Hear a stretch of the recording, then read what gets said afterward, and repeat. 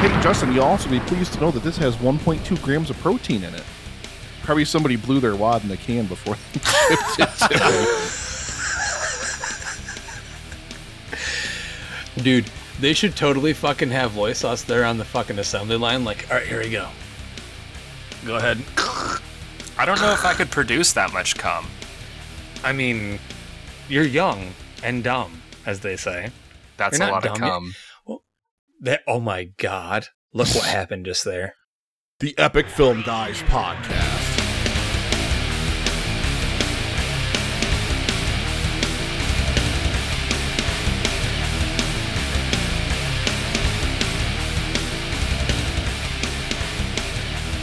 Good morning, ladies and gentlemen, and welcome to a brand new, very, very special episode of the Epic Film Guys podcast. Ladies and gentlemen, I'm Nick. Hi. And yeah, it's Nick. I don't I don't tell you you could talk. You hush. Oh. Shh. Oh. Quiet. So why is this a very special episode of the Epic Film Guys podcast? Who the fuck are you? You know damn well who that is. I'm the human spider. What's that mean? I got you for 3 minutes. 3 minutes of playtime. Why couldn't we have Bonesaw in this movie? Bonesaw is ready. I would have gone for some CGI Macho Man up in this movie. It's a very, very special episode of the Epic Film Guys podcast. An old school episode, one could say. EFG Classic. EFG Classic. I like that. I like that. Hashtag it. Get it on the There it social is. medias. Get it on the gram. That's what the kids say nowadays, right? The gram. I guess. I'll make sure it's like plated in gold or something so it looks old. This is the worst opening we've ever done, and we've done some really, really shitty openings. Well, it's been a long time. It's been I can't even remember the last time the three of us sat down and I was looking at your beautiful, amazing faces in front of me. But a Marvel movie brought us out of the cavern, out of Black the Widow? depths of the darkness. No, not that Eternals? one. No, not that one. Shang-Chi? I didn't see that one either. Was there another one? No, that's it. I There was swear there was a- WandaVision, there was Loki, I didn't see any of that. Falcon and the Winter Soldier. There's been so much Marvel shit this year. We could have talked And- about all of those. I didn't watch any of I them. haven't watched Nick did- anything Marvel since Spider-Man Far From Home. The last time we That reviewed a was Marvel literally movie on the this last show like time. 3 years ago. Yeah. No, and after that movie, I was like, yeah, I've had enough of this nonsense. Peace. I really, really have. Dipping out. I envy you, Nick, because I did watch all of those. I didn't see Loki, but I watched WandaVision, I watched Falcon and the Winter Soldier, I watched all the other Marvel movies that were released this year. Yeah, no need to mention their names again. Oh, man. Everybody already tuned out anyway. Like, oh, God, they're going to talk about Falcon and the Winter Soldier. Never did I think I'd live in a world where Zack Snyder's Justice League would be in my top 10 favorite films of the year, and I would join Nick in the ranks of the Marvel allergic, but here we are. God. That's right, baby. That's right. Nick, I'm so sorry. He matured late.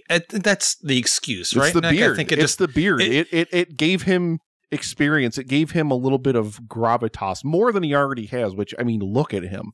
Just look. You can't see him, listeners. You can't see him, but my God, it's like he's de-aging. He just looks beautiful. I think when he grew the beard, I think that it grew like the biggest ball bush of all time underneath his sack.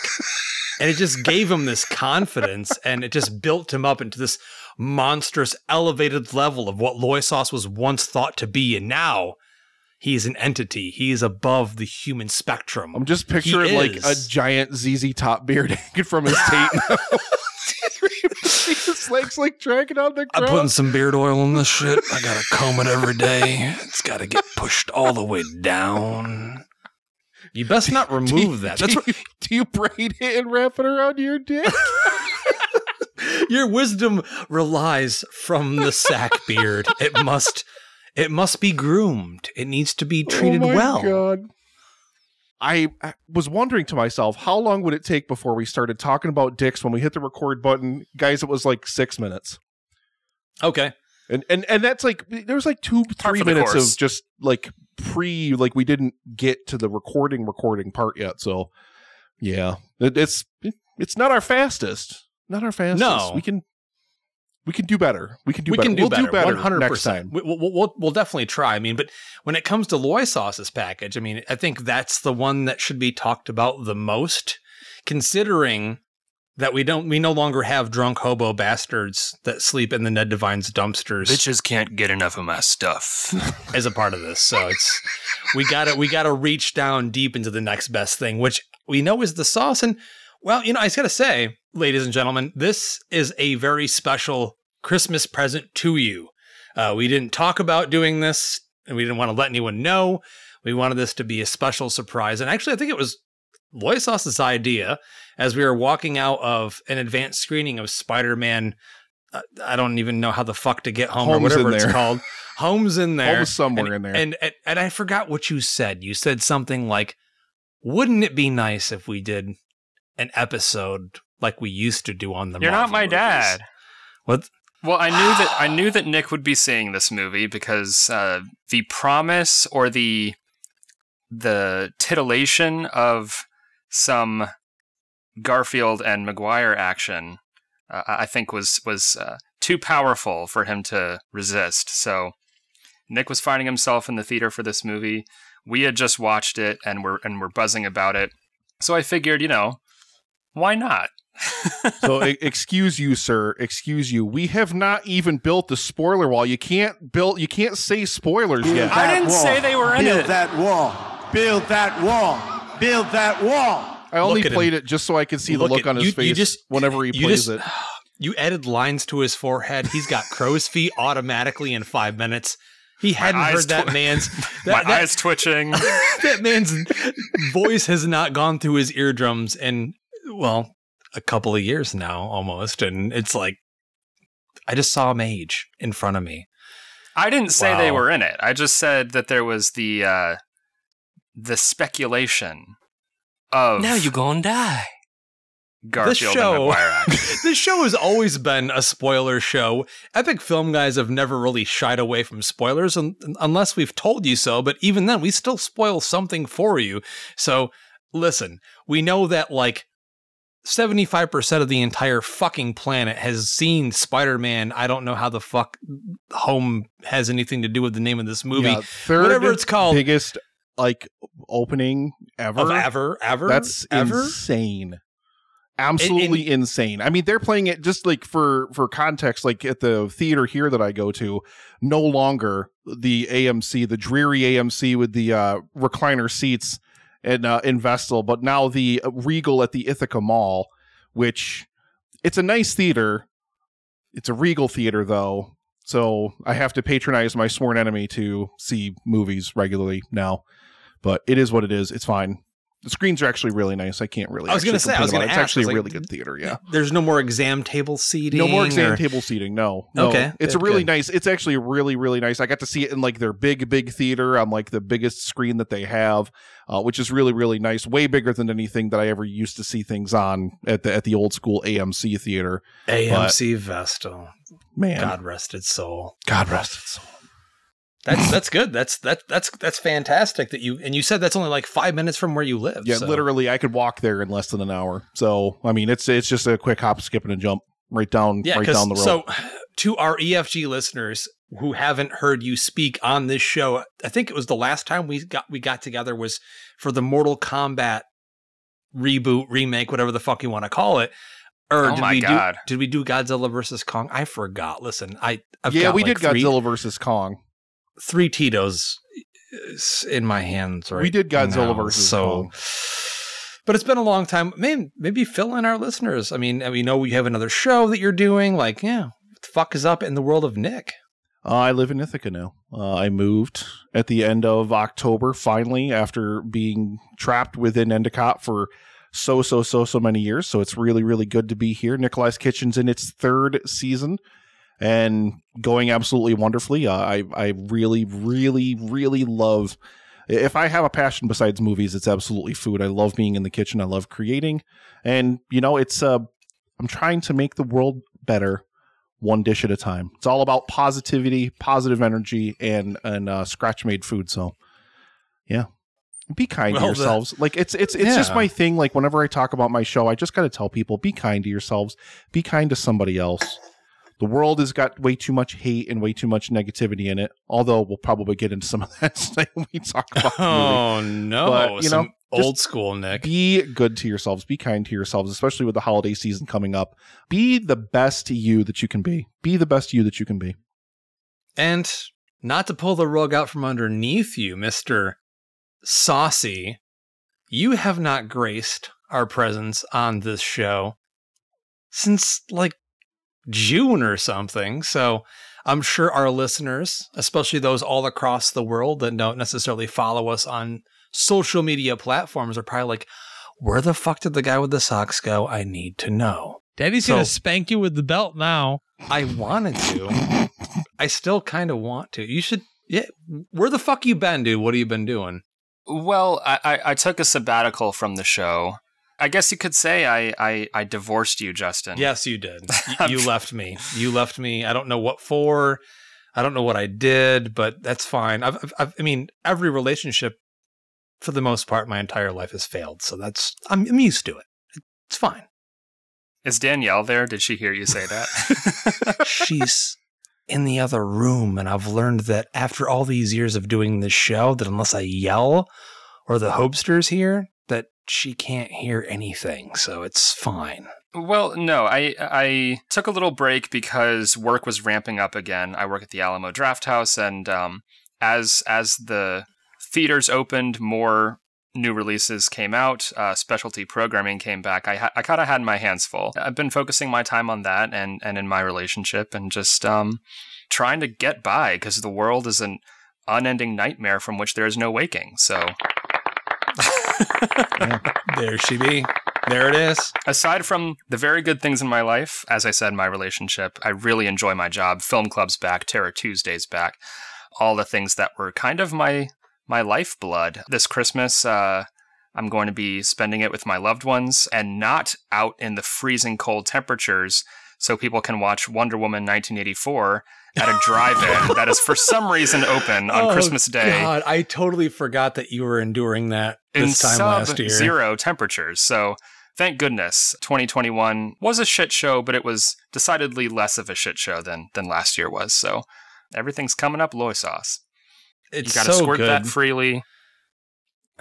Squirt it freely into the new year. Exactly. 2022, baby. See how far you're going to get with that. Listen, there's this weird thing. It's been a long time. I know I'm probably not going to hear it in my headphones, but there's something that we used to do on this show that I really miss, that I need to endure inside myself and become one with on this episode. It's something we love. You know what I'm talking about. There's a little segment on this show that you remember. It's called What Are You Drinking? Oh, I'm sorry. I totally hit the wrong drop there. I'm so sorry. Oh my God. Was not the right one at all. I mean, of course. Yeah, baby. You know it. You know it. Well, we're here. Puke and rally! Give me a beer! And I know the both of you have something way more interesting in your hands than I do. Oh, you don't even know. I don't even know the level of interesting that I have. So I'm gonna open. I'm gonna show. This is unopened. You can see on the top there. This is not opened yet. But in my Christmas stocking, I am a 41-year-old man, ladies and gentlemen. In my Christmas stocking, my mother gave me Corona. That's right. I have a Corona Extra Tall Boy. And I just cracked it open there. And I'm going to have it out of Loy sauce. There we go. Just get it in there. Just pour. That's the best thing I've ever seen. Oh, God. There's no perfect combination known to man. This is going to taste like absolute battery acid. Justin, I hope you screenshotted that. I did not. Nick pouring Corona into a Lois sauce mug. I've still got the can and I've still got the cup. We can still make it happen. This was just my little fun joke because I kept making jokes with Rebecca, like, when are we going to have like this big blowout party? Because I have one big tall boy of Corona Extra, literally the greatest thing of all time. But I'm honored that you saved it for us. Once I knew we were doing this, I was like, I have to do it for What Are You Drinking? I really, really have to. I do have a little something else, though, that I'm also going to open right now. It's craft beer season, Justin. You know how much on this show we love our delicious stouts and everything. So I've never had this before, actually. This is Empire Brewing's Holiday Magic, their peppermint chocolate stout. So I'm going to pour this bad boy up. That sounds amazing. I can't wait to taste this. So I'm going to pour this up while Loy Sauce tells us what he's got guzzling down his gullet. Well, in the theme of Christmas, I have a Two Silos Brewing Company gingerbread ale, spiced winter seasonal. I thought he was going to say he had Dos Equis again. I had a Dos Equis just last night, so it's still my drink of choice, but no surprise. But it's the holiday season, and I figured I would try it. And it's not bad at all. It would probably be better as a stout, but you still get a nice little taste of holiday gingerbread in there, so what in the fuck is the ABV on that shit, though? Is that some pussy boy drink or a real man's drink there, Mr. Sauce? It is 7.2. Oh, okay, in the middle. Yeah. And it has a very adorable label. Yo. I like it. It's literally a gingerbread man. He has constructed himself a ladder and has climbed up a pint, a glass of beer, and is just... He also looks totally shit-faced. I'm sure he is, but it looks like a nice bath for him. So... Anyway, that's that. Just to report back on my peppermint chocolate stout, I'm going to give it 2 different ratings. One rating is compared to Corona Extra. It is literally like drinking like liquid gold. It is the greatest thing I've ever tasted. 11 out of 10. A more realistic beer review, however, would be, it's like a 3 out of 5. It's okay. The mint is very, very subtle in it, which I don't think mint, like strong mint, would work well in a beer. So I'm kind of glad that it's subtle, but it's not really like, Justin, you think about like a good dessert stout, you think about like that creamy mouth. There it is. But yeah, like it's just mouthfeel. It's just kind of it's fine. It's fine. Dan, I'm sorry. It's fine. It's fine. Well, what I have in my hand is the most fine thing known to man. And when I go to any bar or classy club or restaurant, regardless of the area or the state or the country or the continent, they all know how to make it. I'm drinking a Tito's and soda. This ain't no double. This ain't no quadruple. It's to the top with a splash with lime. I really wanted to find something special for you guys, but the truth of the matter is, and I even texted you guys before we sat down to record, we took our 2 remaining dogs that are still alive to see Santa Claus tonight and have a Santa Claus picture. And it took a long time. We went to Tyson's Corner, and there was like a billion quadrillion people there waiting in line with their dogs, so those plans were ruined. I legit really wanted to find a special beer. Next time it'll have to be, because Nick knows Christmas season, I love all those really spicy, thick, heavy beers. So much so that I actually reached out again this year to Southern Tier and said, where the fuck is Krampus? I need him now. Give him to me. They don't make it anymore. Like, what in the actual fuck is that, man? It's one of the best beers they ever made, and Southern Tier doesn't make Krampus. They don't make a bunch of their good stuff anymore. Like, they used to make that cinnamon roll beer that I actually made homemade cinnamon rolls with it before, and it was like the greatest thing ever. They don't make it anymore. I've never seen it since that year. And that was, 4 years ago probably now. Like, that's the kind of, if it doesn't sell well enough, things just kind of disappear very sadly. But there's always, Justin, Corona Extra. La Cerveza Más Fina. I mean, it's literally the beer equivalent of what I drink in terms of Tito's, but that's just kind of where I go now, for the most part. But hopefully, Nick, one of these days soon, I'm going to be up for Christmas. Hopefully, look at his face. Look at his face. Look at his fucking face. Just look at it. Look at it. Listeners, I was making a super happy smiley face. I don't know what he's talking about.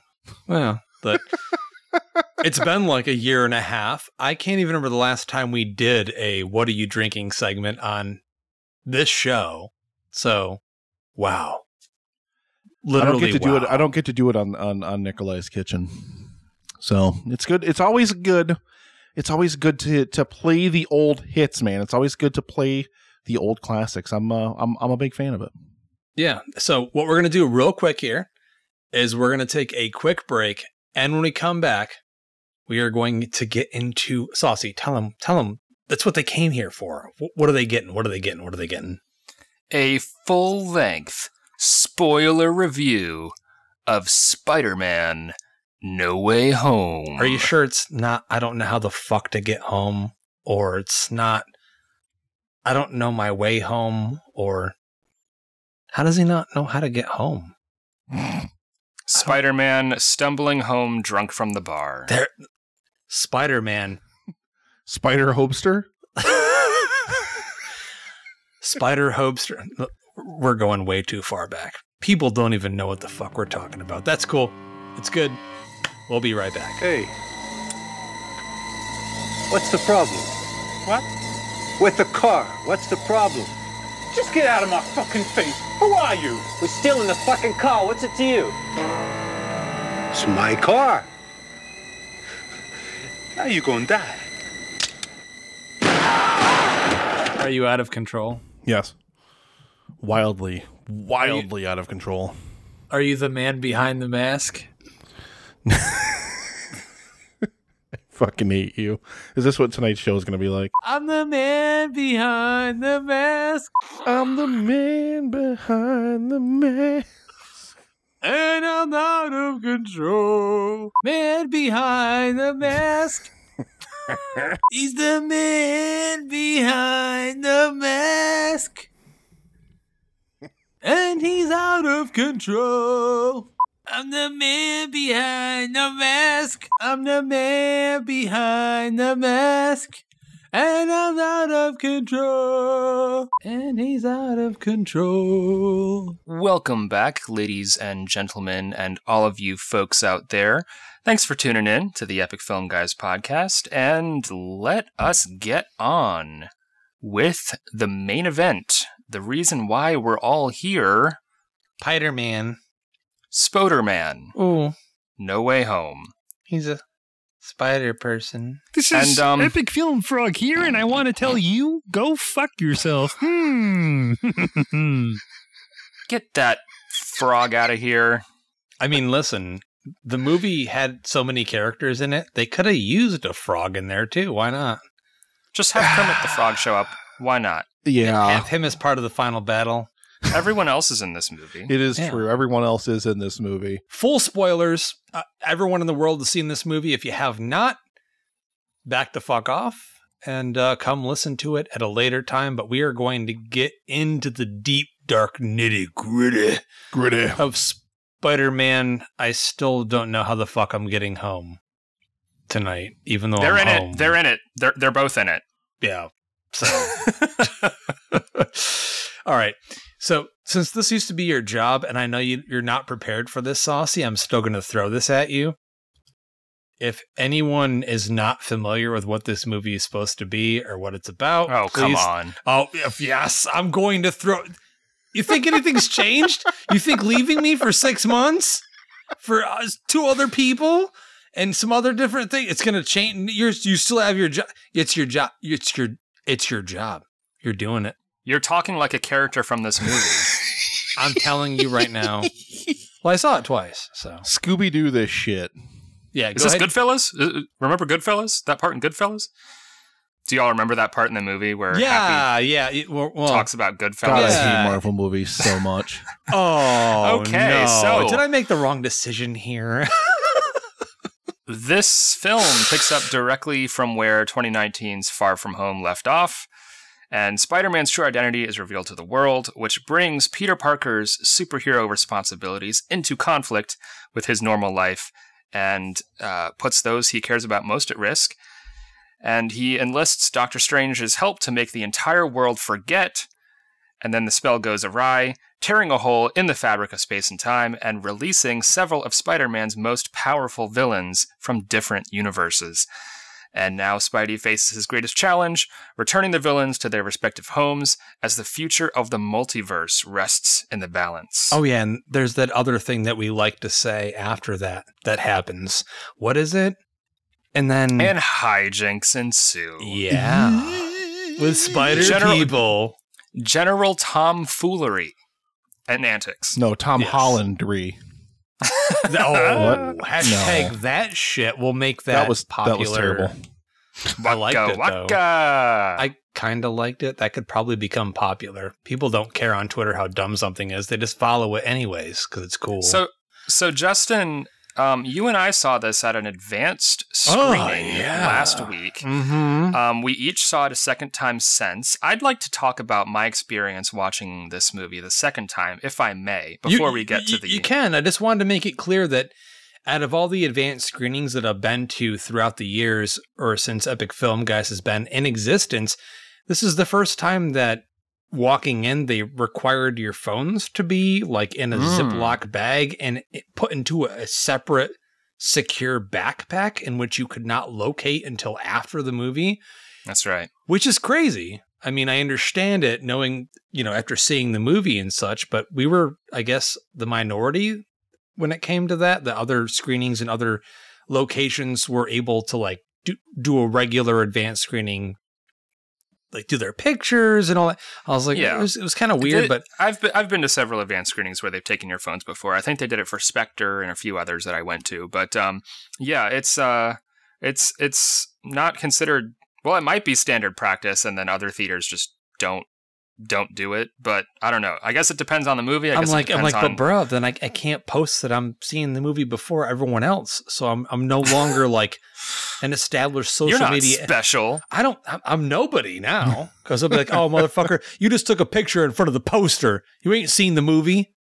They don't believe it, but poser. You saw the poser. Spider poser. You saw the movie and something, I don't even know what it is. You explained this to me this last week. Yes. 4DX. It's called Regal 4DX. And famed 4 Marvel... in your mouth at the same time? 4 dicks, exactly.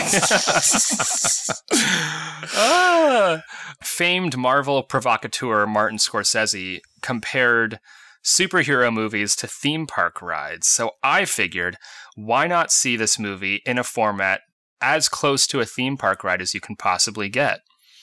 The website says that 4DX is a multi-sensory cinematic experience, quote, in which the seats kind of pitch and roll along with the action on the screen.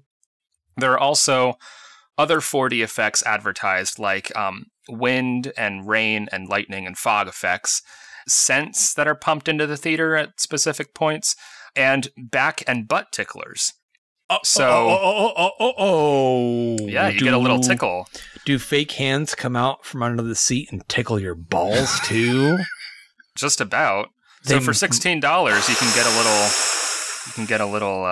I think there may be a future in this, Nick. I think they're on to something. This is the future. It reminds me because we just screened Matinee, the great Joe Dante film from the 90s, in which John Goodman plays a William Castle-esque. Yes. And he's like installing buzzers in the seats, and there's all sorts of pyrotechnics. And I leaned over to my partners at one point and I said, like, we're going to be doing this when we go see Spider-Man on Sunday, basically. Like that gimmickry has not died out. In the film, like whenever Spider-Man shot a web, there were these tiny hoses that were placed on either side of your head that would spit out air to give you the impression that the webbing is like grazing your ear. So in theory, it's a really immersive way to watch a film. There are portions in which I think in kind of enhanced the experience. It was super cool. At a couple points, it kind of got my heart rate going. However, it's not like the seats sway from side to side and rumble occasionally like D-Box. You and I famously went to a 10 p.m. Yes, we went to a 10 p.m. 3D D-Box screening of Monster Trucks together. A film that was so underrated for its year. It should have been nominated for fucking Best Actor, Best Supporting Actor, Best Cinematography, Best Direction. It was just so underrated. So it's not just like D-Box. These seats really jerk you about. So if you have popcorn... They jerk you about? They really? do.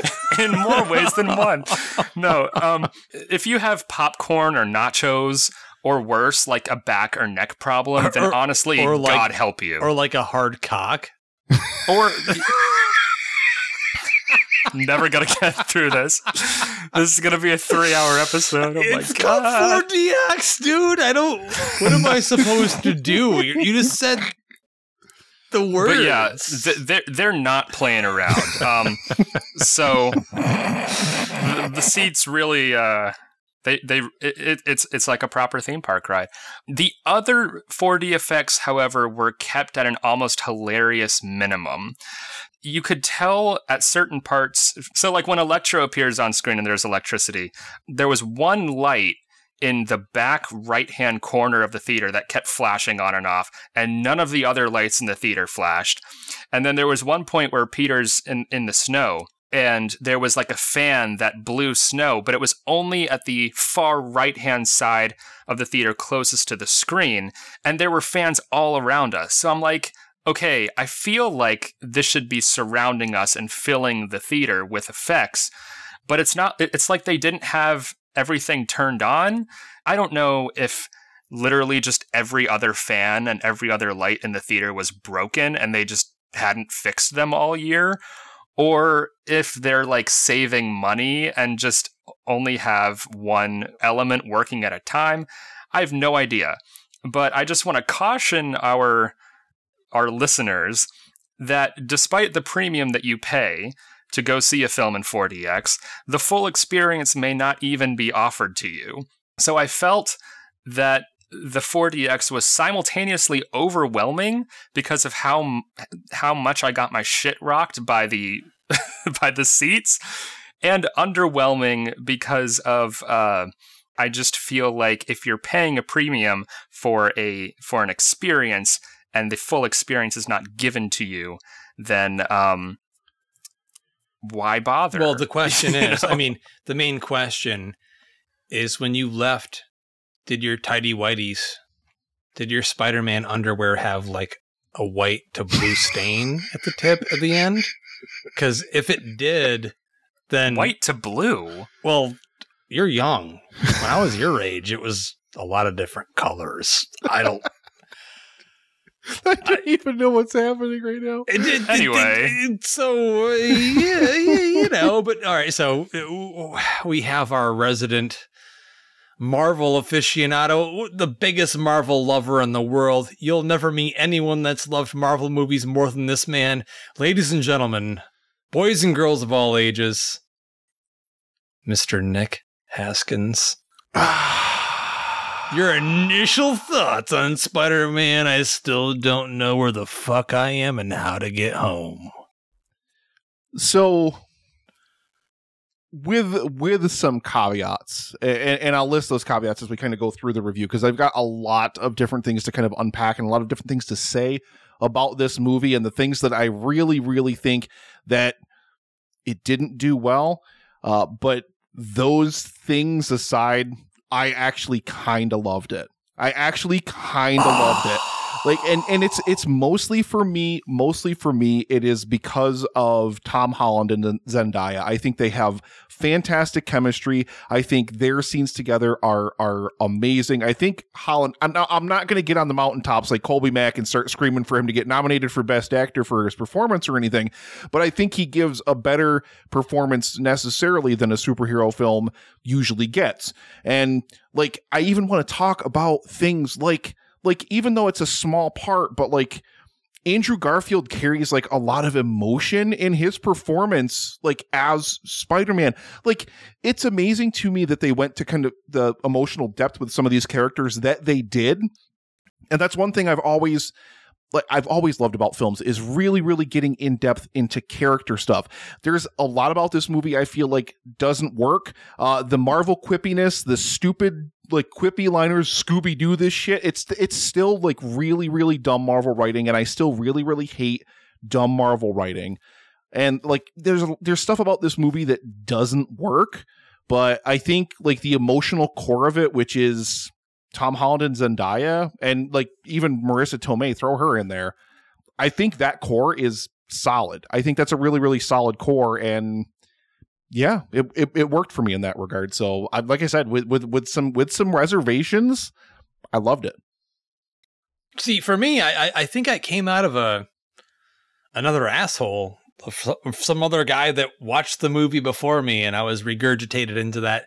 It was weird because when I walked out of the first advanced screening that I saw this movie, yes, I cheered, yes, I clapped, yes, I laughed, yes, I was super excited because, let's face it, we all fucking knew what was in this movie, but I found myself having a lot of trouble with the first two acts. I thought that going into it for the first time, there's this whole amazing open field of like, what would it be like to be Spider-Man, to be Peter Parker, and have the entire world know you're Spider-Man.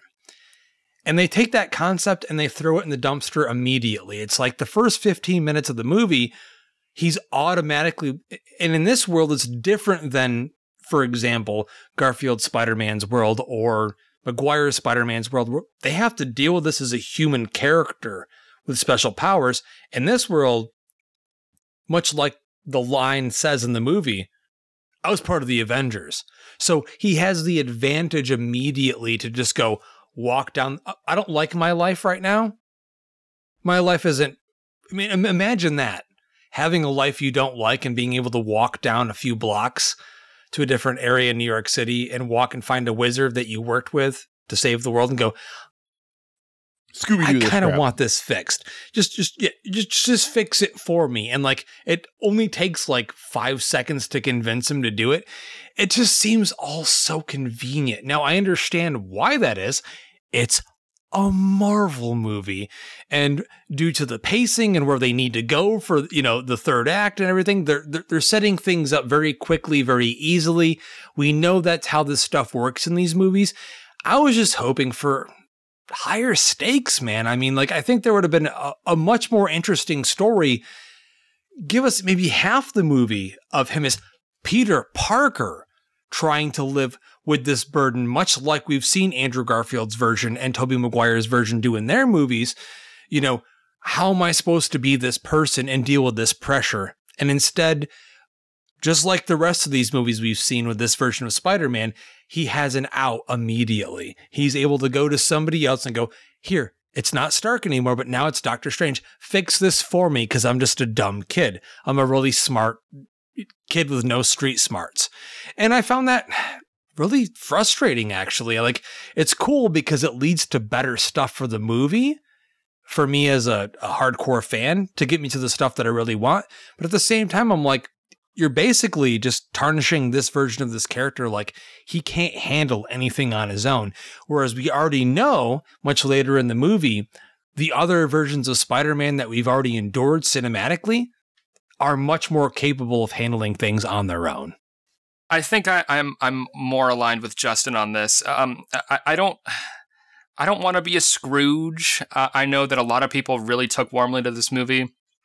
There is a universe in which this movie just worked 100% for me. There's a universe in which I ignore any misgivings I may have with the film and just throw my arms around it and embrace it wholeheartedly. Unfortunately, though, I live in this universe where I feel like it's kind of the peak of ultra homogenized, ultra serialized corporate product, and also just like pandering, legacy obsessed fan service and brand loyalty circle jerk. This isn't a terrible movie by any means necessary. I would be lying if I said I wasn't filled with absolute rapture at seeing some of the old characters again. I even admire its dedication to taking this Spider-Man back to the roots of the character, as opposed to relegating him to a bumbling Tony Stark protege, as was the case in the previous 2 installments. I do think that Peter has an arc in this film. He kind of starts off as the kind of seeking help from other characters who kind of are a mentor or father figure to him, and he overcomes that. He does take control. He does take control at some point in the movie, for sure. Furthermore, I think the film benefits from a second watch because it's so weirdly paced and it throws so much shit at you that you're left just like floundering in its wake. I like to think that I'm a pretty perceptive movie watcher, but there were things I missed the first time and even the second time I watched it. For example, at one point, Spidey gets doused with green paint in a montage from, I guess, like a random fans of Mysterio are against Spidey, which again, that would have been a unique angle to tackle a story, but there's no time for any of that because it's crammed with so much other stuff. But anyway, he gets doused with green paint. This shot lasts for like half a second. Then later on, there's another montage in which you see Peter is trying to wash the suit, and you see him like trying to scrub the green paint off in the sink.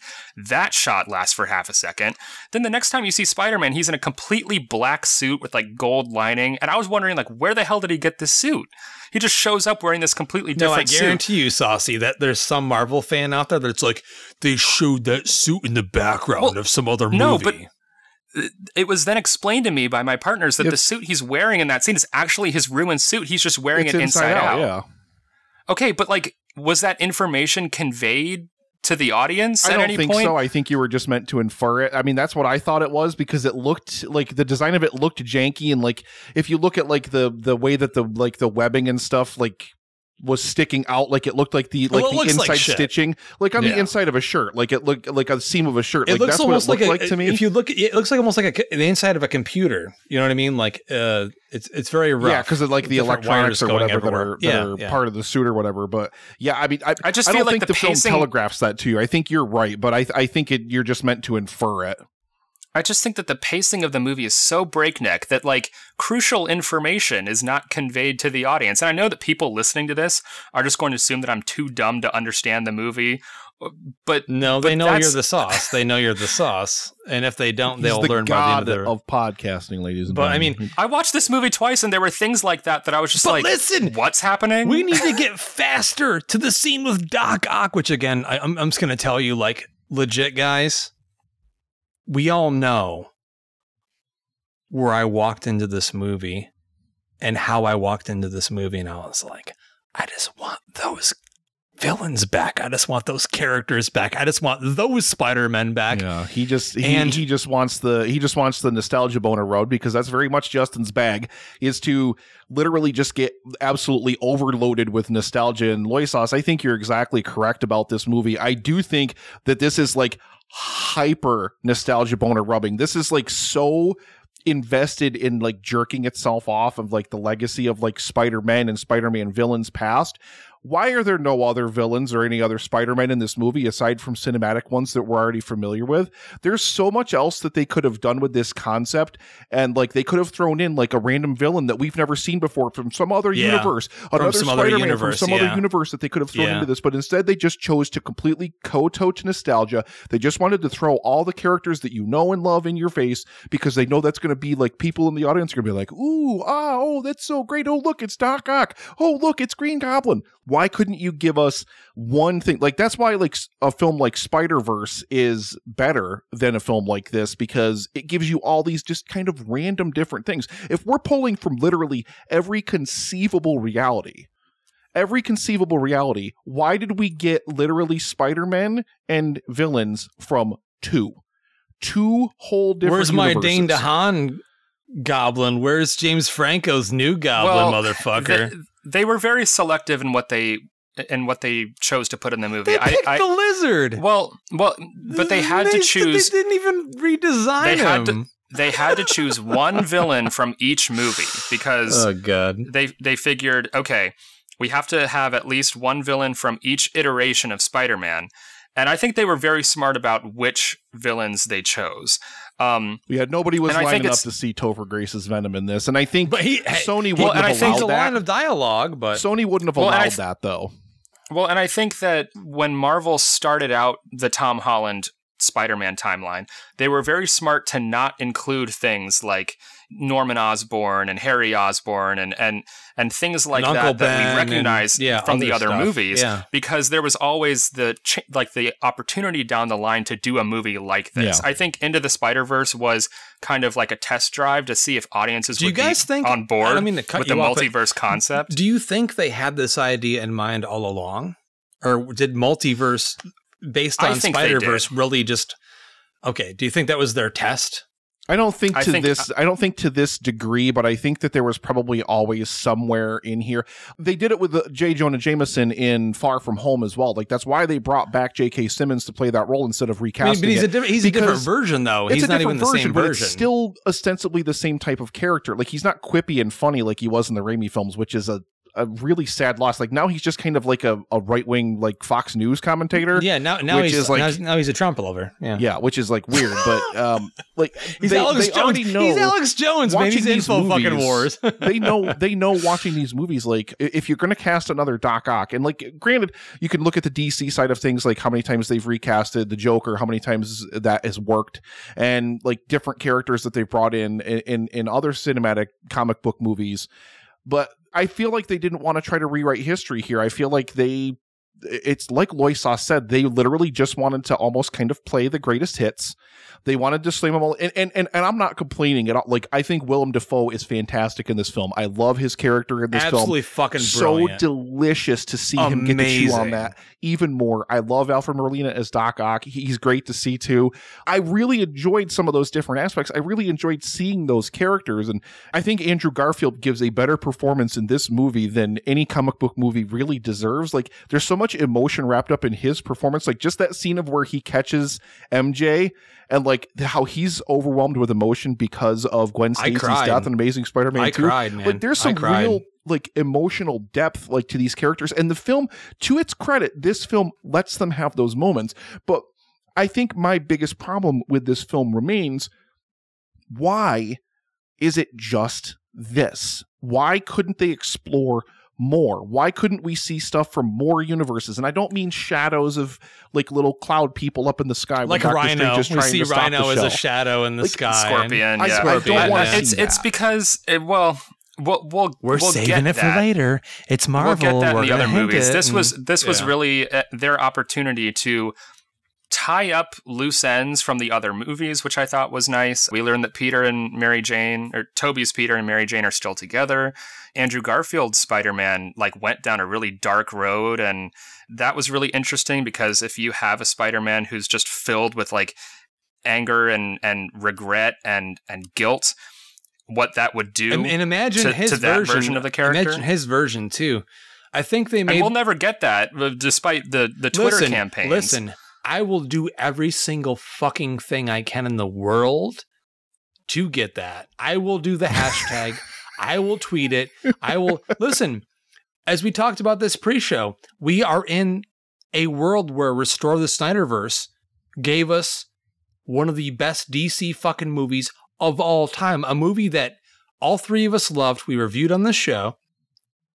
A movie that I never thought Lois Huss would ever admit to liking, let alone saying one of his favorites of the year. So we are in a world now where fans can dictate what's coming out of these studios. They're paying attention. So I think, listen, you're shaking your head, but I have a feeling this is a one and done. I doubt that Mark Webb will be returning for the Amazing Spider-Man 3. It can be, but at the same time, like, all bets are off at this point. This transcends way back before Zack Snyder's Justice League or anything like that, because this is a world that has consistently over the past, 10 years been reviving franchise properties 20, 30, 40 years after the take, and bringing in the old characters, rewriting continuities and just giving us new spins on these characters in older settings. Like, I'm not going to say never. I'm probably less interested in seeing an exploration of Tobey Maguire, like old Spider-Man in his CGI suit. Like, I don't really care for that so much necessarily. I loved what Garfield did in the film so much. I'm kind of sad we didn't get more of the exploration of the kind of darkness that character went through when he lost Gwen Stacy, and it makes me sad that we didn't get more of those movies. But there's a saturation point, and we have to have hit it by now, and if we haven't, it's coming close. And I think if you start throwing, there's already another Spider-Verse movie coming. There's definitely a 4th Tom Holland Spider-Man movie coming. There's way more Marvel stuff. Well, they just announced they're doing 3 more with him if he agrees to them, you know. And he will. He loves playing Spider-Man. So I don't. One point that I wanted to bring up so much is that Loisos, you made a great point on Twitter. I don't know if you're prepared to discuss it on the show, but we've got Nightmare Alley being bumped from theaters. They're canceling screenings of Nightmare Alley to make room for more Spider-Man. Disney is booting its own movies that it owns. This is playing like every half an hour at my theater. And I get it, but like what Disney is doing, and I wanted to bring this to you because you seem like you're the expert on this right at this moment. well, hey, I'm just going off of what I don't know about expert, but they're monopolizing to the point where they're going to kick themselves in the ass, or in the dick, I should say. At my local Alamo Drafthouse, we're currently playing Encanto, Nightmare Alley, Spider-Man, The Kingsman, and West Side Story. All owned by Disney. We are not showing a single film that is not owned by Disney in some capacity. Spider-Man is Sony, but Disney has financial stakes in it, at least 25% of box office proceeds. So there is a sense that, like, are all movies going to be owned by Disney in the future? Like, are they just going to buy out? But if that's the thing, like, they're eating their own because they're releasing films like West Side Story and Nightmare Alley that may or may not have gotten an audience in pre-COVID times, but we're now at a point where audiences are only comfortable going to the theater to see the big event movies that are comfort food. They know going into a Marvel movie exactly what they're going to get every time. They're not looking to be challenged. They're not looking to be moved. They're looking to be comforted by that Marvel blanket. And that's not necessarily a bad thing because, again, working in a cinema, I'm extremely glad that people are showing up in droves to the theater because that's my livelihood. Like, if people weren't going to the theater, then I wouldn't have a job to go to. So I'm grateful. But at the same time, I'm concerned about the landscape going forward. Because if all people are going to the theater to see is the next Marvel movie, that's all we're going to get. But dude, that Doc Ock scene on the bridge, just going to say, you made me hold off on this until we sat down to do this. Because I had a second viewing. I got to go see the movie for a second time at the brand new Alamo Drafthouse East in DC in the big show. And I 100% enjoyed it way more than I did on my first viewing. But I still had my problems. I think that nostalgia boner that Nick was talking about earlier, that's what they're really going for. I think they want 100%. They want the people that loved the last 2 movies, or Holland Spidey in the past 3 movies he's been in, and the people that are like, oh man, I just miss those other Spider-Man movies. I just want a true Spider-Man movie. When that bridge scene happened, and you see the first tentacle come up from underneath the ground and go, I was like, goosebumps. And I looked over at Danielle. I was like, yes, this is what you're here for. And it was so entertaining.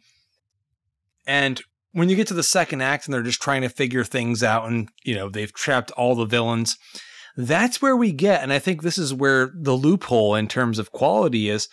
But at the same time, we get Willem Dafoe's amazing performance in these scenes as Norman Osborn. He's no longer the Green Goblin. And this was the opportunity for him to really shine and show this version of the character that he really wanted to explore. Apparently, as we've known through social media and interviews and such, he refused to do this movie if it was just like a glorified cameo, like him doing the voice, just popping in.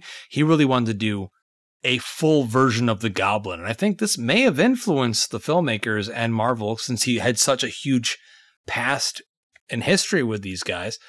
He was like, no, I want to make this character so much bigger. And I think that's what really makes this movie special. Doc Ock, I mean, right now, up until this point, we all considered him from Spider-Man 2 probably the best Spider-Man cinematic villain. Correct me if I'm wrong, guys. No, he's certainly one of the best, if not the best easily. Comic book villain. So, but now... Which is why... no, I'm just saying, like, so Dafoe takes this idea and says, well, maybe I can do something more with this. Like, maybe we can return back to this and make it a cathartic experience. And it really does seem to work in that level for me. Like, I mean, on a second viewing, the fight scenes, I mean, the character moments with him, I'm not even paying attention to Tom Holland. So I may be slightly off base with what Nick was saying with him, with Tom Holland and Zendaya. I was just like, dude, Norman Osborn, it's Willem Dafoe.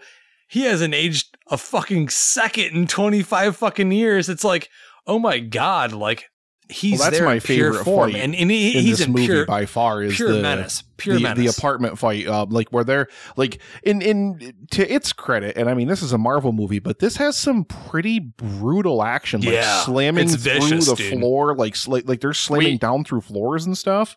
We finally get to see Spider-Man kick some ass too, which is something that's been sorely missing from this iteration. Yeah, and it's, I mean, there's a lot of stuff that I really, really did like enjoy even more than I thought I would, because like I said, like especially like the bridge scene. Justin's right. I mean, seeing Doc Ock again was great. I really, really did enjoy that scene. But I mean, that fight at Happy's apartment, like where like literally like Goblin is like smashing Spider-Man like just straight through the floor down. It's vicious. It's brutal, man. It's mean-spirited. Very brutal, and like those hits, like you hear, like the sound design in this film is fantastic because you hear those hits, like you hear that impact. That to me was like the true great action scene of this movie. Of course, you get the big bombastic Marvel CGI finale, like you always get in this kind of a movie, which wasn't as noisy, I guess, as some of their other CGI-laden spectacle finales have been in the past, but... Well, you didn't even see Shang-Chi. That was nightmarish. Yeah, Thank God. That's what you're here for, Saucy. Perspective. No, I mean, I agree. I do think Goblin stole the show in terms of the villains. For the most part, I did not like the way the villains were portrayed. They struggled to give them meaningful things to do or say, aside from Goblin. A lot of times they just were quips. Like every character. My problem with Marvel movies, you know, on the whole, and especially this one, they're just packed to the brim with quips, and every single character talks exactly the same. It's like a Paul Feig improv comedy. Like these characters just never stop talking. There's never a scene that feels like it has like written dialogue. It just feels like the characters are riffing off of each other. Well, and the annoying thing too, I don't even mean to cut you off, Loisos, but the annoying thing about that too is the way that they, again, toe the line of nostalgia by literally, it feels like a lot of the scenes in these movies, like this movie especially, they're written to force the character into like Willem Dafoe's like, you know, I'm something of a scientist myself. They force these characters into these situations where they're going to say these lines that are going to get people like Justin to slap their hands together and be like, yay, he said the thing that's in the meme that we love. Yay. I did clap, didn't I? I groaned every single time that they did that. He groaned during that. And then like a lot of times too, they're the butt of jokes. Like it wanted to be fan service, but also wanted to clown on the other movies. Like they make a joke about Electro falling into a vat of electric eels. They make that joke like 2 or 3 times. Sandman's like, "Oh yeah, I fell into a vat of whatever he fucking said." And Electro says something like he wanted to turn all of New York into lizards. They go on this like 5-minute improv routine about, I want to be turned into a lizard. Do you want to be turned into a lizard? It's like, it's very odd how they're pointing out the silliness of the other films in this very obnoxious, like wink, wink way. But then they also treat Tobey's Spider-Man and Andrew's Spider-Man very reverentially and with a lot of honor and heart. And it's so weird. Like these two things are at odds with one another. That's the major annoyance that I have with this movie and the nostalgia that it brings up. Because yes, of course, it's great to see a lot of these characters sharing the screen together. It really, really is. But when it has to stop the movie wholesale, like you just made a great example of, you know, Electro and the Lizard sitting there talking for like literally forever about lizards planning to turn people into lizards. But then you even have that other scene, like when they're preparing for the big battle and it's just the three Spider-Men just talking about stuff they did in their movies. And like Tobey Maguire Spider-Man's like, I fought an alien made of black goo before. Like, I understand, and I know Justin loves his nostalgia. I'm sitting there going like this. I'm loves like, it. Yeah, we're almost there. You got me almost there. It should not stop the movie wholesale to throw in these moments. Like literally, it stops the movie on a dime numerous times just to like have these characters talk about things that they did in movies before, in other movies. Well, and that's the thing. That's the thing too. They have to stop and give exposition, because literally, if you had not seen any of the prior Spider-Man films, like if you had not seen Spider-Man 1 through 3 and The Amazing Spider-Man 1 or 2, would you really have any idea what the fuck is going on? Saucy. No. Everyone in both of the screenings we were at, I mean, at Alamo last night or at the advanced screening, everyone's seen these movies. Apparently, but because everyone cheered at all these moments. Is to go back to what I was mentioning before about how it literally has an entire infinite number of universes to pull from, but even when they're stopping the movie dead on its heels to talk about these nostalgia moments, they only bring up the stuff that we're familiar with. Did Tobey Maguire's Spider-Man literally fight nothing else? Did Andrew Garfield's Spider-Man literally do nothing else? It literally stops and starts with the nostalgia stuff. They don't even try, and that's where this movie gets really lazy for me, but they don't even try to give us anything new. They literally don't try for a second. And while I love the emotional depth that they get into with some of the characters, and Tobey Maguire, like, he's the happiest motherfucker in the world to be in this movie. He has the biggest grin on his face the whole time he's in this movie. And he's good after not acting for like fucking 15 years. Like, outside, like there are some little touches and stuff. There are some of the nostalgia moments that I really enjoyed, but like, it really kind of bugged me. It's like, but yeah, you fought a black goo alien, but like you can't even like drop a line referencing some Spider-Man villain that maybe we haven't seen that you fought before or something, anything. Here's a question too, like Andrew Garfield and Tobey Maguire Spider-Man are ripped from their respective universes, or at least this is what I gathered from the dialogue, and they're now in Holland's universe. And they say, like, we've been looking for Peter for about a day or so. And I'm like, were they ripped from their universes because they know that Peter Parker is Spider-Man? I guess.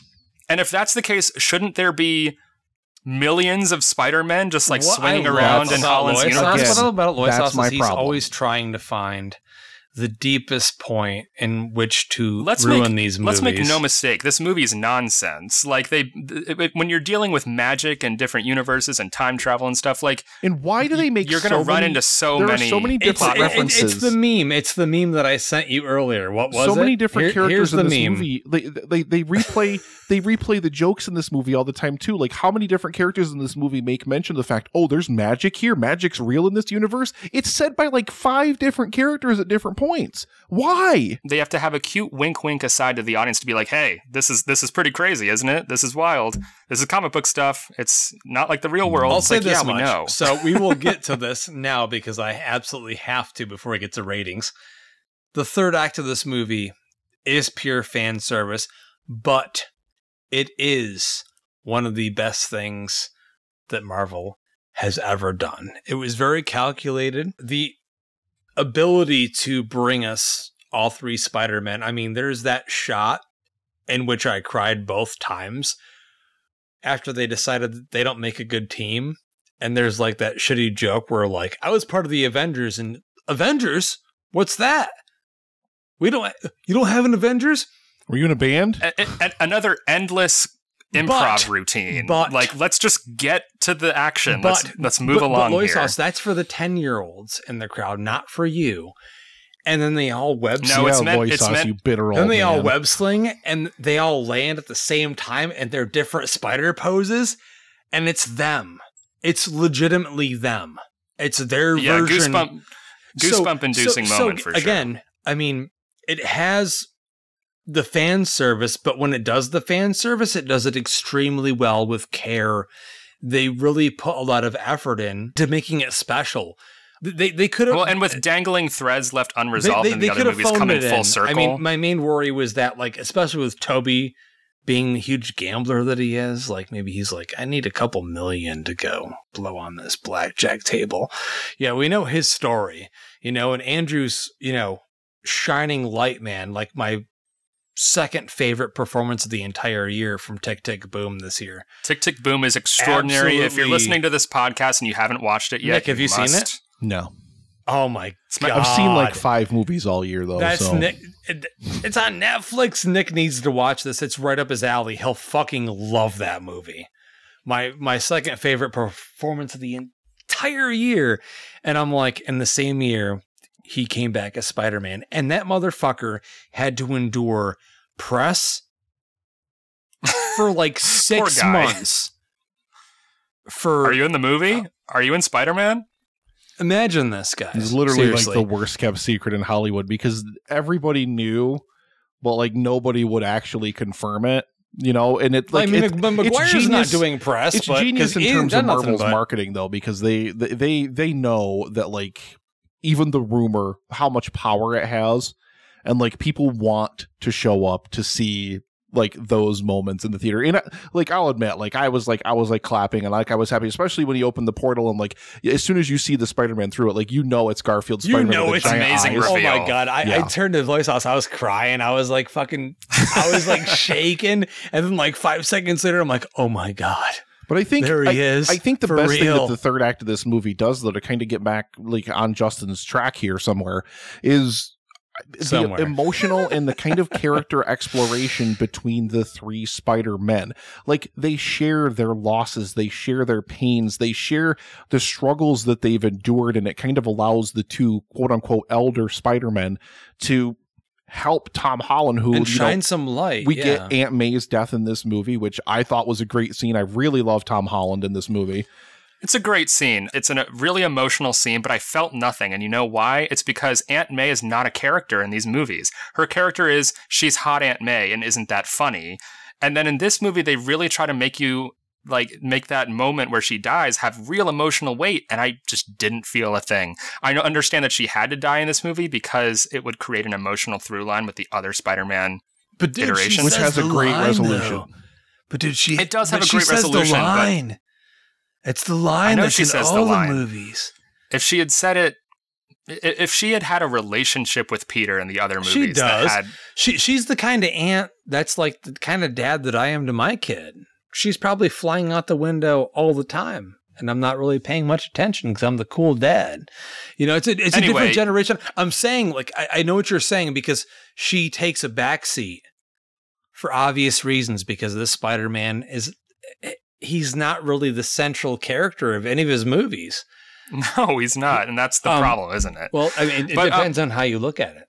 I'm being sniffy, but that third act is a real banger. Like that, I was ready to give up on Marvel movies forever until a certain point, and that point being when Garfield and Maguire entered the picture. I turned to you in the theater, tears rolling down my face, and I was like, I can't believe this is real.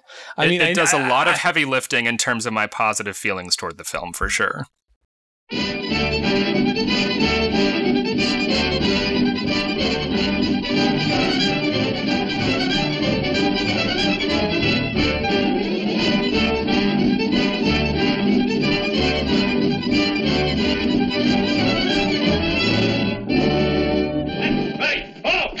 Police shakeup as Ape Man strikes again. There you are, Commissioner. There it is in black and white. This Ape Man is making a monkey of the police department. Fellows can't call me a monkey. Shut up, you baboon. Now look here, Commissioner. You've got to catch that Ape Man. Just a minute, Mr. Dill. We're doing the best we can. As a matter of fact, we suspect he's not an ape man, but a real gorilla. Real gorilla? Bah! Look here, Commissioner. You've got to catch that ape man. And if you don't, as head of the Citizens League, I'll have to demand your resignation. I don't want to make you any trouble, my friend, but this thing has gone far enough. As a matter of fact, it's gone too far, and something's got to be done. But, Mr. Dill, give me a chance. We're trying. After all, policemen are only human beings. You know how the newspapers build these things up.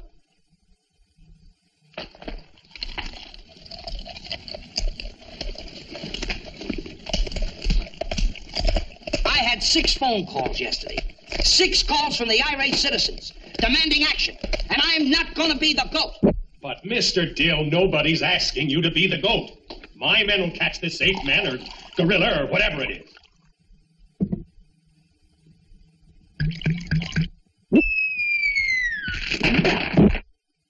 You're supposed to have an efficient police department, and yet you can't catch a third-rate hoodlum who masquerades as a monkey. Remember, Commissioner, this is your last chance. Good night. But, Mr. Dill, let's understand each other on this. That Dill sure had the chief in a pickle. I'd like to get that ape man by the throat and tear his ears off and gouge his eyes. Shut up, Tarzan. You're all wet.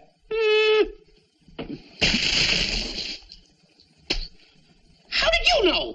I love that the 2 Spider-Men aren't glorified cameos. Like, they are in a substantial portion of the third act of this movie. Very well written. This is what I wanted more of from Ghostbusters Afterlife. It was amazing. Spoiler alert if you've not seen Ghostbusters Afterlife. Keep that out of here. Keep that. No, but here's the thing. The characters at the end just...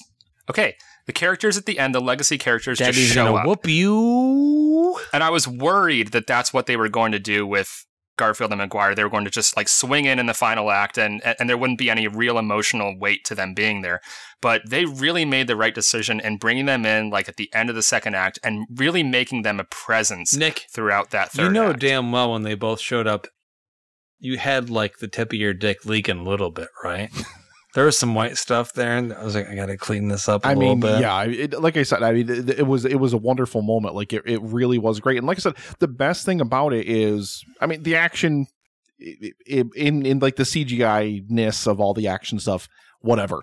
But I really, really think, again, that getting to the emotional core of these 3 characters and their kind of shared experiences as Spider-Men and like how they're able to kind of use that and use it to grow Tom Holland's Spider-Man and kind of grow him up a little bit, I guess, is done to really, really great effect here. And that was the thing I think I enjoyed most about it. Like, I really, really love that climactic showdown between he and Goblin on the Captain America shield or whatever. Why are they putting Captain America's shield on the fucking Statue of Liberty?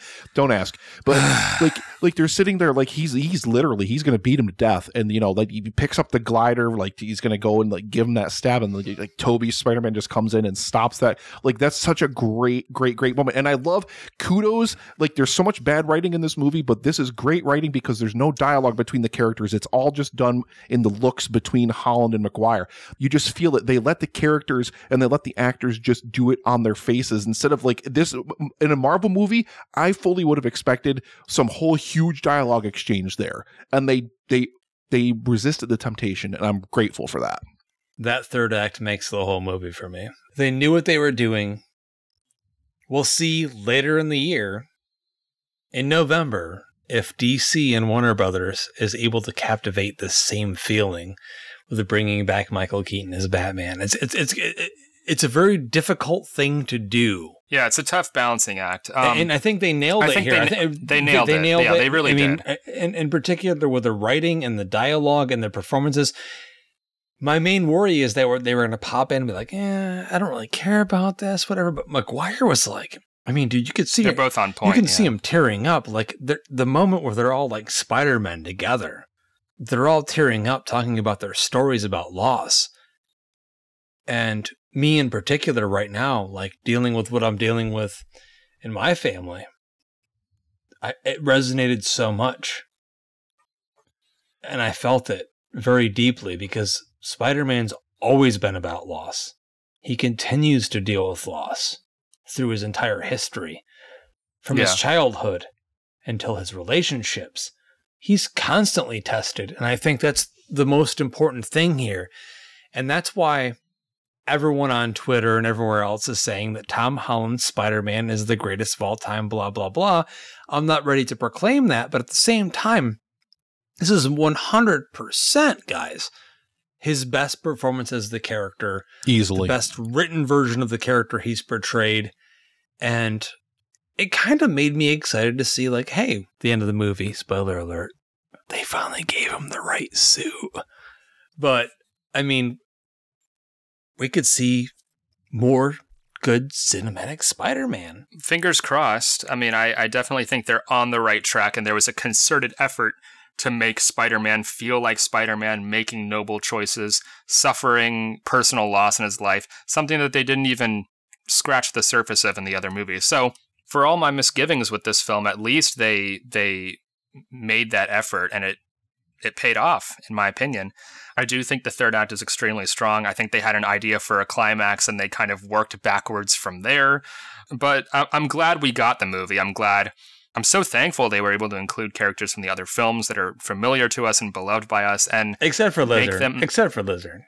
Well, the Lizard and Sandman and Electro were like stupid. They were like embarrassing presences. Jamie Foxx is so terrible in this movie. My God. Like, I have no idea what planet he was on. That, but sorry, but their presence doesn't even make any sense, because like Electro shows up and he's like blue Electro from the other movie, like, and then he turns into like handsome Tom Jamie Holland Foxx. Spidey says, he's blue, and then like 5 seconds later, he's like, oh, I like it here.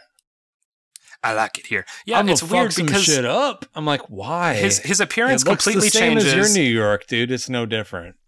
His appearance completely changes, and they draw attention to the fact, because Lizard says, like, I thought you had glasses and a comb over and gap in your teeth, and you look, did you get a makeover? Like, and I'm like, is there an explanation for why he looks completely different? Now I'm very handsome and jacked. And the only reason that Lizard has that entire exchange anyway is just so, Lizard can remind the audience of what Jamie Foxx looked like in The Amazing Spider-Man 2. That's literally the only reason any of that dialogue exists. Because Lizard does nothing in this movie. Well, and why was Electro included in Doctor Strange's spell if it was meant to pull in all the people who knew Peter Parker was Spider-Man? I mean, it's been a few years since I watched Amazing Spider-Man 2, but from my recollection, Electro never found out Spider-Man's identity. They even have a line later in the film where Electro says that he hoped Spider-Man would be black, and it's like a cute line that hints at Miles Morales, but it completely disregards the logic that the film set up about what the spell was supposed to even do. No, here you go. Well, also their whole thematic bent of all of the villains was their fate was that they die fighting Spider-Man, but Sandman doesn't die fighting Spider-Man. So, I mean, again, you have to play fast and loose with the rules in a Marvel movie. That's just the way that it works, unfortunately. I also thought it was a really, because you have Flint Marko in Spider-Man 3, he always had the ability to go back to his human form as just Flint Marko. And I don't know why they chose, except for obviously when he gets We talked cured. about this a lot, actually, during the movie. I don't understand why he was Sand the whole time. Unless it's just Marvel flexing their budget and was it COVID? It's that Disney. I think this movie was shot partially during COVID, and I get the sense that they had Thomas Hayden Church record his dialogue in a closet or whatever at his house, and send over the audio files, and they just animated his likeness as the Sandman. If that's the case, then they did what they did. But if that's not the case, and they had access to Thomas Hayden Church, stupid and silly to have him hanging out in the this posh apartment. He's all and he's sand. Getting sand all over the place, he doesn't do that in Spider-Man 3. He can just change it back. Why would he be all sand? And then Reese Fons, they got one shot of him with his shirt off. He old as fuck though. Old as fuck. They didn't even bother to get more than one shot of. They Reese only Fons. showed his chest hairs and his face. So yeah, very odd, but. Whatever. But gentlemen, at least they were in the movie. Gentlemen, this is a revelation. An Epic Film Guys review on a brand new Marvel movie. Wild. They said it couldn't be done. I don't know who said bastards. that. I'm sure they said it. And honestly, Nick, you and I went and saw The Amazing Spider-Man 2 in a theater. The IMAX in Dixon City. The Amazing Spider-Man 2, those of you who are old school EFG fans, that was the first content that we ever did. A video review. Justin had a microphone. He had a microphone with a cord. The cord went into his backpack. The cord went into his backpack and was plugged into nothing. But we thought we needed a microphone to sell it. For sure. It was at the Regal IMAX in Dixon City. That was the first ever thing that we did for Epic Film Guys over on the YouTube channel. That was 2014 was that when that came out or something like that? I can't remember, but yeah, I mean, I should probably commit suicide after this because I'm like, I'll never get back to that level of quality. It's poetic in a way to come back to, to come back and bring us all back together for a Spider-Man movie. And I want to kind of wrap out and I'm going to give my final thoughts and a rating right now. The reason why this film's so affecting on me, and I had a really emotional kind of reaction to this movie because the kind of thematic undercurrent of this movie is helping people. May Parker's entire mission in this movie is to help people, and she's the one that convinces Peter when Doctor Strange, and we didn't even talk about like the Doctor Strange fight scene or anything like that, but it was kind of like, whatever to me.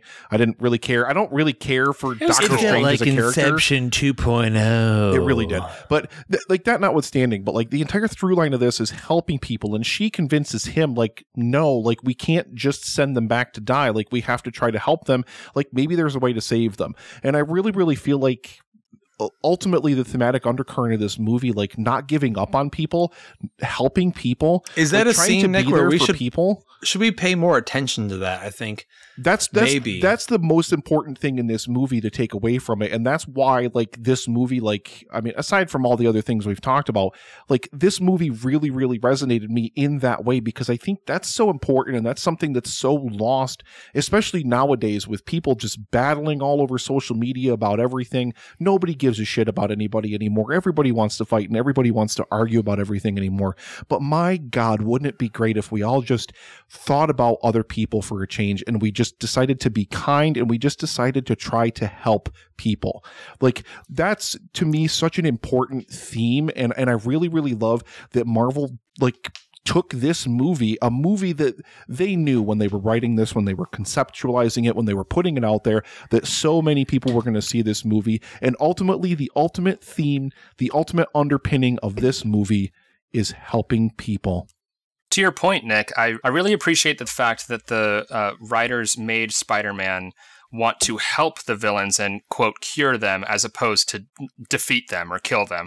I think that was that really showed how noble Spider-Man was in making noble choices and wanting to help the villains and send them back home, as opposed to just defeating them in a way that Spider-Man would in another film. That's smart screenwriting. I think that's something I appreciate a lot about the movie. I have a lot of problems with the movie, but for the most part, I think it was a solid effort. It's better than a lot of other Marvel movies. I'll give it that. I would agree. What is your rating, Saucy? What is your rating on the movie? I want to hear it. That first half is really rough. I don't know. Weird movie. In a way, it's special because we do get closure to the other Spider-Man films that we've known and loved. I don't take that for granted. This movie, it pilfers from the other films in a way that is a little bit eye-rolling. It makes me a little grumpy, because when people say that this is the best Spider-Man movie ever made, hello Twitter, we're talking to you. I don't put any stock in that, because this film would not exist if this film wouldn't exist without the other films. Exactly. So go watch Spider-Man 2 again. I just rewatched Spider-Man or the Raimi trilogy. Just made me lament Marvel's lack of visual imagination, because they all have the money and the resources at their disposal to make an ultra colorful, ultra stylized movie, just like bursting with life and energy. And instead we get drab, flat pap with like the characters against a green screen. You can frame a shot that looks like a comic book splash page come to life. We've seen it done in Raimi's films and Into the Spider-Verse, and hell, even the Amazing Spider-Man films, for all their hackery, had some really memorable visuals. There's one shot in the movie that I thought, wow, that looks really nice. And it's when Spider-Man is swinging across the power lines on his way to find Electro. It's against a sunset. It's well lit. It's from a side angle view. And it's visually dynamic and interesting. And pretty much everything else in the movie looks like washed out and low effort. Just have the actor stand there. Don't move the camera at all. There's one shot where like CGI Spider-Man swings down and he starts to take off his mask. And it's just a hard cut to Holland taking off his mask, and it's just it comes across as incredibly cheap. Listen to you nitpicking. I'm sorry. I liked the movie. I love the fact. You know what? I this is why I needed this so much. I love you guys so I love much. you too. Love you, man. Actually, Seriously. you know what? Actually, Justin, you just said I love you. I should pause. I should leave an awkward silence and just say thanks, like they did in the movie with Andrew Garfield saying I love you guys. And there's like this long awkward silence, and they're just like thanks. Yeah, but you know what? Was that meant to be funny? The most powerful moment in the movie is when the sun is rising. All the destruction is gone. Green Goblin is laying there. He's sitting there. He's like hunched over. What are you saying? And the 3 Spider-Men Where's this are there. going? And they hug. Mm. And it's an understanding that we're all from different places. We've all endured different things. We're all in different places of our lives. But we are all the same. Damn. And that's what I connected with the most in this movie. And that moment at the end of the movie, it may be the most generic. They may be in front of a green screen. But they got 3 Spider-Men. I know. They got 3 Spider-Men in full fucking costume, and they're perfect costumes. No, that was wonderful. And I loved all that and stuff. they're a team, and I'm like, I care way more about this than any Avengers movie. And that's me, because I'm a Spider-Man fan. You guys see this tattoo on my arm? You know that shit. I got that shit tattooed on my arm the week after Spider-Man 2 came out, because that was, to me, at that time, the best comic book movie of all time. And that's the guy that Nick Haskins met. And he's like, there might be something here. But that's why I appreciate the two of you so much.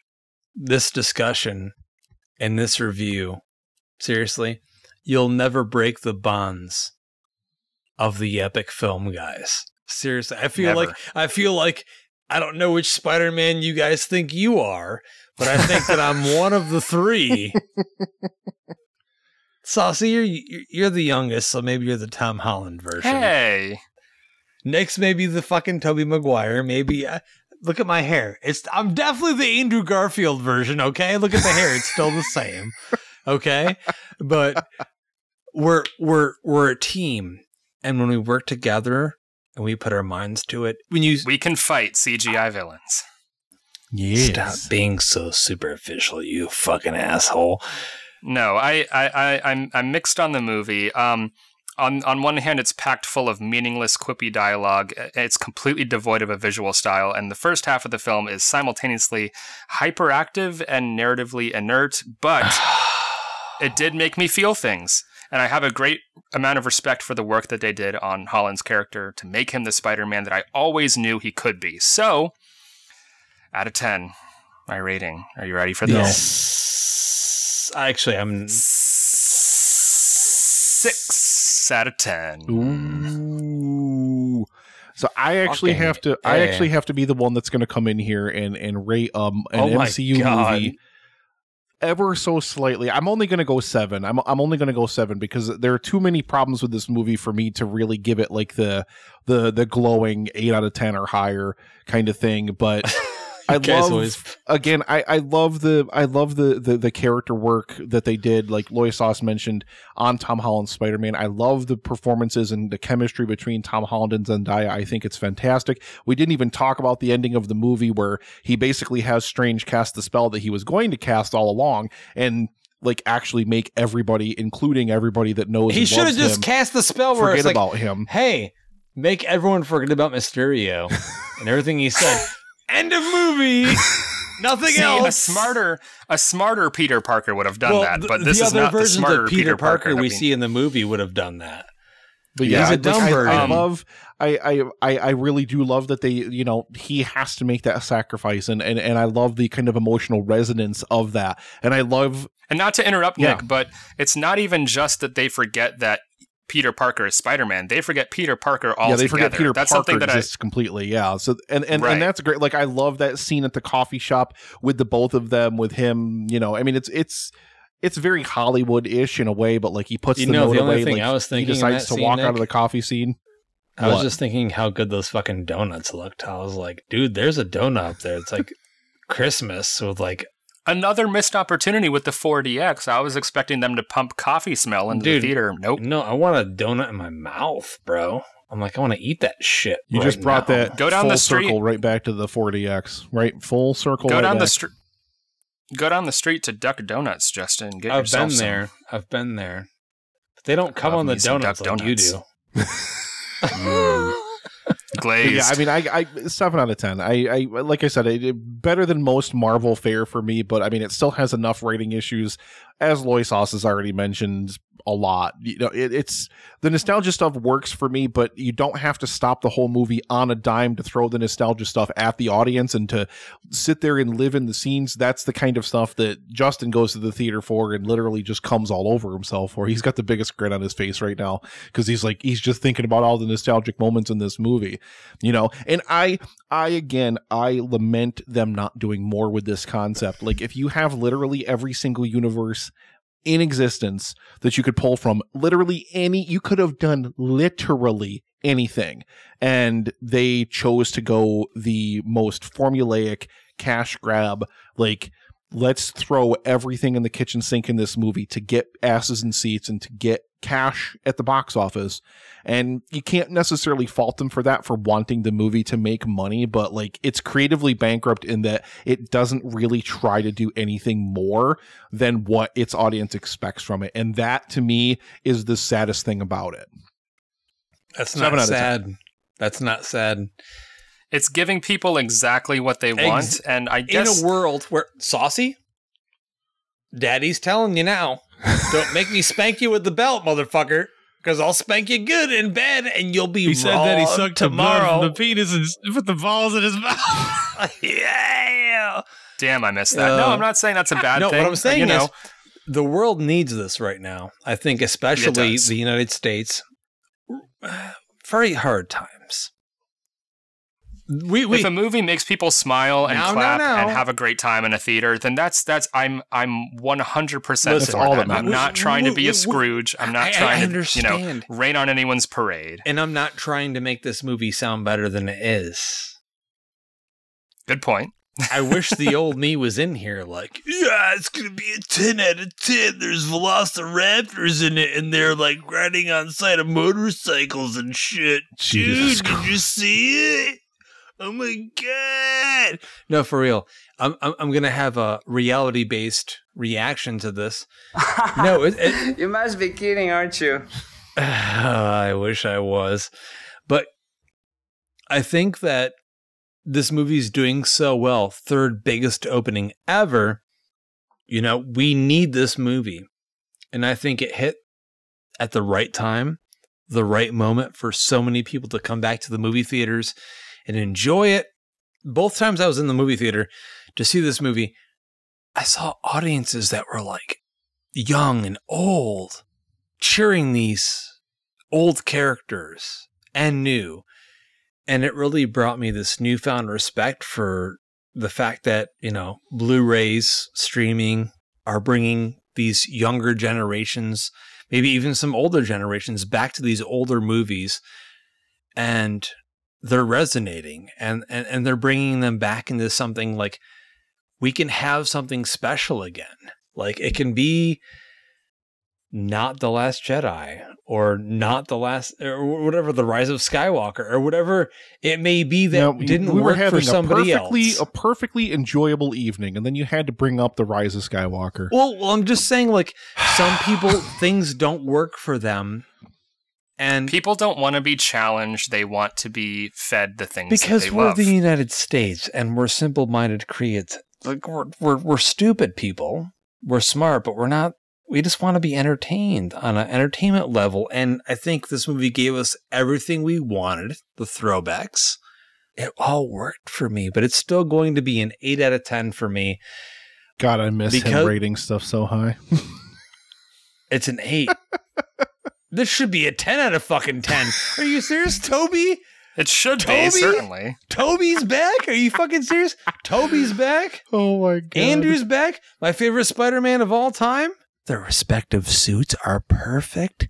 They look perfect. They don't look a day older. Well, actually, Toby looks like he aged like 50 fucking years, actually. No. What are you? I love that scene on the bridge. What are you talking about? He looks like he could be a grandfather, motherfucker. What movie did you watch? Those movies came out in 2002. I think he looks great for his age. Yeah.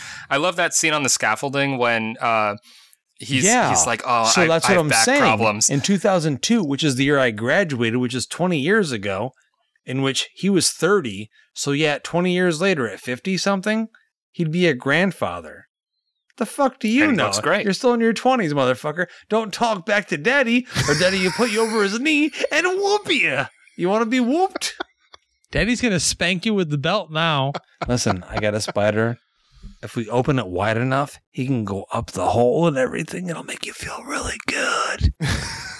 I promise. Look at his eyes. He's like, how dare you? He's like, my soul patch hasn't even come in yet all the way. I look like shit and I smell like shit, and the urine I've been pissing on myself for 10 years. He's trying not to laugh at the terrible old me. All right, in 5, 4, 3, 2. And that's it, ladies and gentlemen. This is our review for Spider-Man. What the fuck is this movie called? No Way Home, goddammit. Far From Homecoming Home. I drank too many drinks at Ned Devine's and I don't know how to get the way home. I love how he tried in the dumpster. I love how he tried to like count in and like do a serious outro, and then 10 seconds later he was the hobster. Like it devolved that quickly. Like he knew he was forcing it from the get-go. I can't help what people want. Cheep, cheep, cheep, cheep, cheep, cheep, cheep. If you've never listened, go back and there's so much great stuff in the archives. Go back and listen to our Room retrospective that we did when the Disaster Artist came out. God, that was fun. Any of the Canon Quarantine stuff we did, like there's so much great stuff in the backlog of the show, and I mean it's a treat like to kind of to talk about it, because like, you know, I'm doing Nikolai's Kitchen now.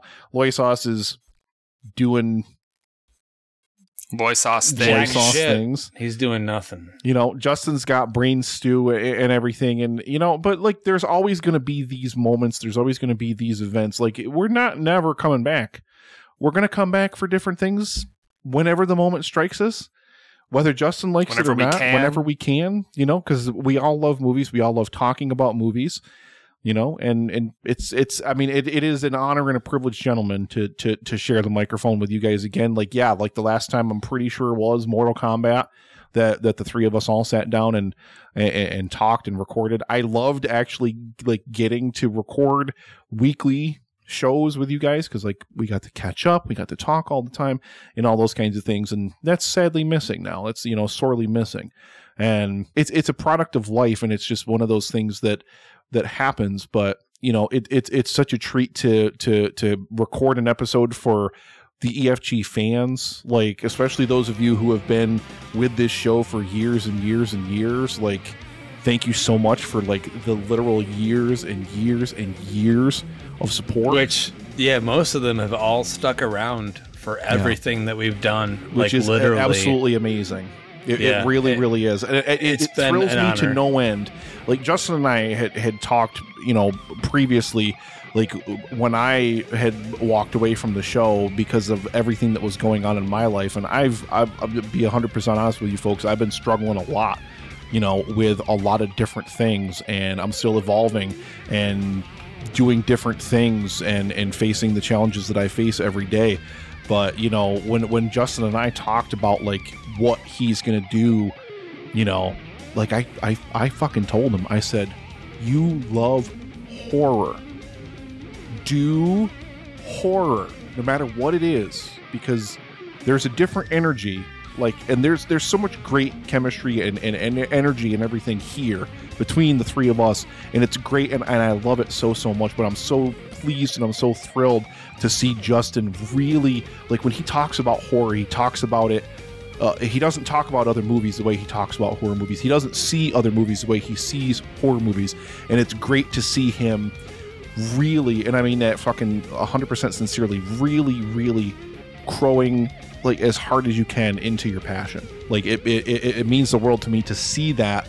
Nobody deserves to be bigger and better in horror podcasting than this guy, because nobody knows more about horror movies and nobody loves horror movies like Justin does. Seriously, I fucking mean it. Seriously. So kudos to Justin, and kudos to Brain Stew for keeping everything going. And we're not like Saucy and I will return.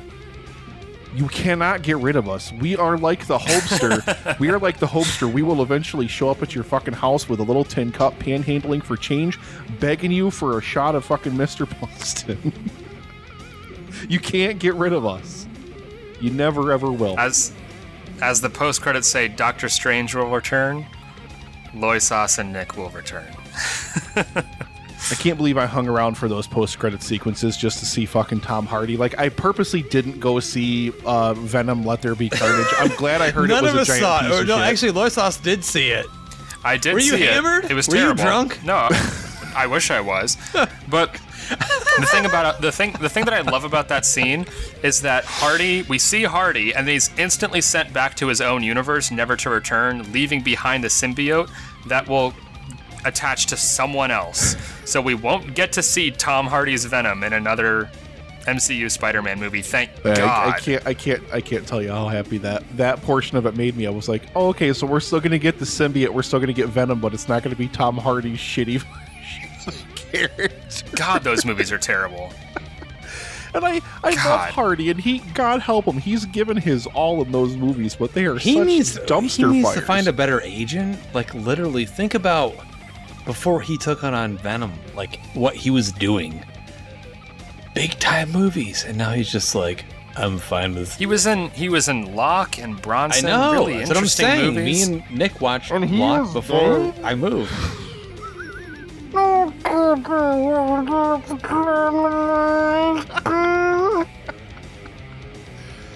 Oh, it's just like I mean that with everything I have. It's amazing to be here. It's amazing to share the mic with Justin and Loisas. It's amazing to podcast out there to you EFG fans. Thank you. I mean, again, for years and years and years of support, of loyalty, of just being the most amazing fucking fans, literally, in all of media. Period. You're absolute legends, every single goddamn one of you. Every single one of you. Cheers to you. Thank you for being here. Thank you for listening. Like, seriously. Well, until next time, I'm Justin. I'm the Sauce. And I'm Nick. And we'll see you. Sorry, this can. At the movies.